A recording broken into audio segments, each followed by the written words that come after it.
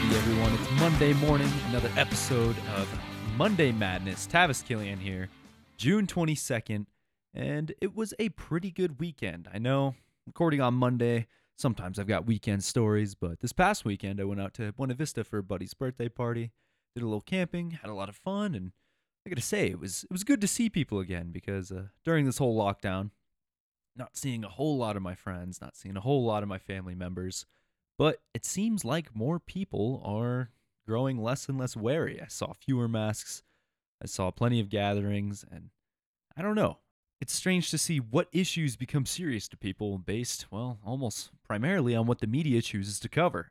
At this point, I'll probably continue to wear my mask whenever I go out to the grocery store as not to cause problems and keep other people feeling fine and safe, even if I'm not too worried. But yeah, I'm ready for things to go back to how it was before if we approach that, or who knows, maybe we'll redefine normal into the new normal, like they say. But that's enough blabbering from me, and I think it is about time we get into the news. If you've been following the Rare Petro podcast, especially the Basin Breakdown, you may be familiar with the idea to pay people to start plugging and abandoning wells. We've been speaking in the context of Pennsylvania, and in that sense it's new, but 2 years ago, Ohio lawmakers did vote to double the amount of state funding dedicated to plugging potentially dangerous oil and gas wells. This law required the State Department of Natural Resources Oil and Gas Division to create 30% of the money collected in statewide severance tax to fixing these orphan wells, which are typically unplugged wells whose owners cannot be identified for, well, a number of reasons. Lots of reasons to abandon a well. Despite the cash infusion, though, the state agency in its first year was able to spend about 2/3 of the money, well, $18 million of a little more than $26 million. It wasn't for lack of trying, said Eric Vandell, the chief of the Oil and Gas Division. The state simply had a hard time getting the limited number of qualified contractors in Ohio to bid on the jobs. In this sense, Ohio's experience could be a cautionary tale as Congress considers using federal stimulus funds to plug defunct aging oil and gas wells around the country.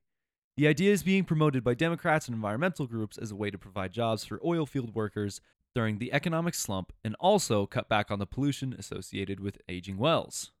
Last week, 2 senators from California wrote a letter to the Bureau of Land Management, saying, in the face of economic headwinds for the oil industry, the number of orphan wells can only be expected to grow, which will be detrimental to workers, the environment, and already budget-constrained states. Now, this does make sense. I mean, it is pretty romantic in the idea that we could pay people using state funds, but the state funds to support these oil workers to plug these wells are not necessarily there. We're looking at North Dakota, Oklahoma, a lot of states that tax the production of oil and gas pretty heavily will be lacking the funds because the oil and gas is not being produced. That's why these people are unemployed in the first place. So maybe this is sort of a roundabout decision, but if the budget is already that tight, perhaps a different solution should be searched. I'm not exactly sure what, and I hate to say that as in, this is wrong, and not propose anything else. But we'll have to keep an eye out because orphan wells are becoming a hotter and hotter topic as we move on. Now, Parsley Energy, we've got some news on them. They achieved a 22% gain in efficiency in the most recent quarterly review after fully digitizing its completion operations. In the past, they have decided to target efficiency as a priority, and I think they've been working on it for about half a decade now. The efficiency improvement followed the integration of another company, Cold Bore Technology Incorporated, their SmartPad completions operation system. The SmartPad technology is pretty nifty because it makes use of a whole bunch of different sensors, and from valve positioning to pressure monitoring, and a bunch of field data collection systems and proprietary software to provide what Cold Bore Technology calls ultra-high resolution, high fracturing data with analytics. Now, data analytics, of course, is a huge buzzword in the industry, but here we can see they have completely destroyed an old benchmark. Non-productive time is down, and they are now 22% more efficient. This means you can just get more work done faster. Rather than having someone pore over data and dig through boxes, you can make it all pretty readily available right there and keep it historically in one location in an easy-to-search archive that pretty much anyone can use. These data systems are proving to be a highly effective tool in dealing with non-productive time and improving efficiency, and I think it's only a matter of time until we see more and more people in the industry adopt this, especially if you're getting huge efficiency margins like this. A lot of people go against the new and try to stick with the norm because, well, it has worked in the past and digging through dusty files eventually got them the answer. But it's time for people to change. Jeffrey Can, actually, we've got an interview coming out with him. He is a technology expert in the industry, and he has a word for that. He calls them hedgehogs, people who, at the sight of change, immediately curl up and shy away from it. But I don't want to spoil too much of it. We'll try to have that industry leader spotlight episode out soon, so make sure you are subscribed to Rare Petro's content. I guess at this point, I realize I forgot to mention oil prices and the rig count. Right now, oil prices are about $40.39, and the rig count is about $2.66, which is down 701 rigs from 1 year ago today. Now, that rig statistic is kind of terrifying when you look at it, but it looks like a lot of people are speculating that that $40 price point could be the new norm and improve looking into the future. Thankfully, the demand for oil seems to be returning. Countries like China are now in full swing, but there are people like Spain and Italy that are still struggling to get back on their feet as they were hit pretty heavily, pretty significantly. But now, there's no way that the demand is down as much as it was. I mean, before it was estimated it could have been down up to 30%. Now it's estimated it lies around 10 to 15%. And this is good. There have been a few weeks with decreased drawdowns. We're using more oil than we're producing, using more oil than we're storing, and that's good, but that's not been the case every week. Even though oil production in the U.S. has decreased significantly by almost 3 million barrels per day in the United States alone, there's still plenty of oil in storage, but this is a step in the right direction.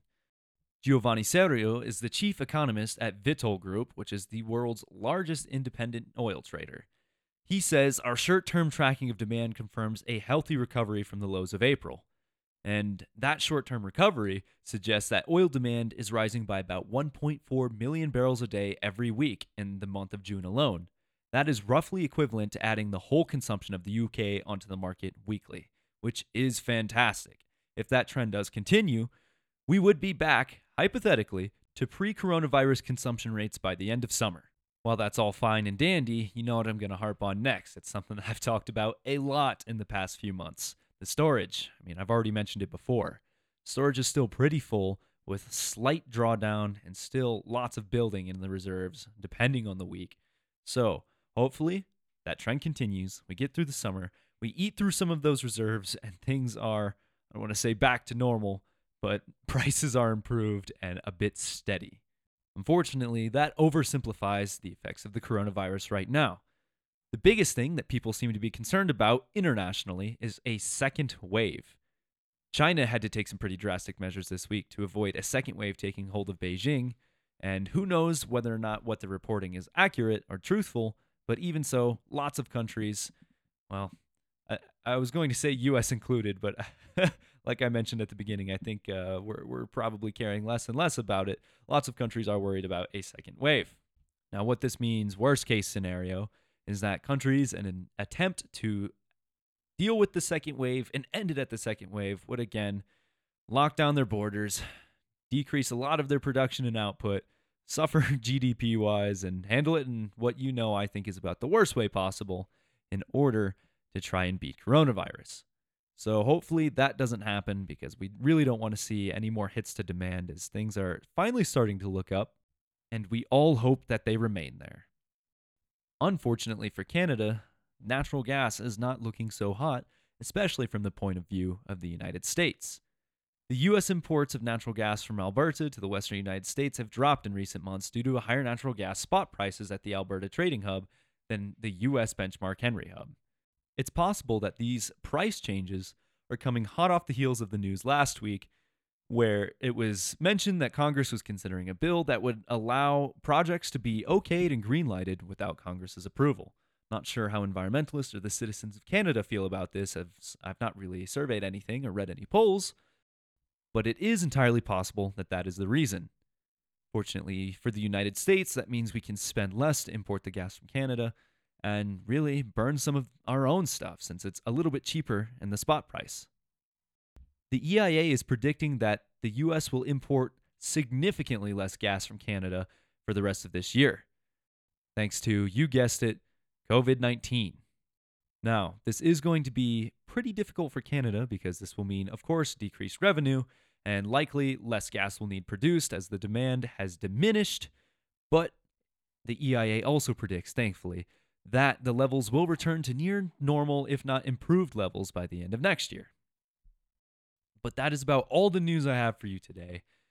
Nothing crazy happening right now, which, could be good. It's not necessarily quiet, but it is calm. And I don't see a lot of bad things happening right now. Of course, prices aren't exactly where they need to be, but it looks like, well, this downturn's shaping up. So stay with me as we navigate this downturn together. It's my first one. I don't know how many you've been through personally, but I gotta say, it's definitely been interesting, and I've learned a whole lot throughout the process. So, until I see you next time, this is Tavis. Take care, everyone.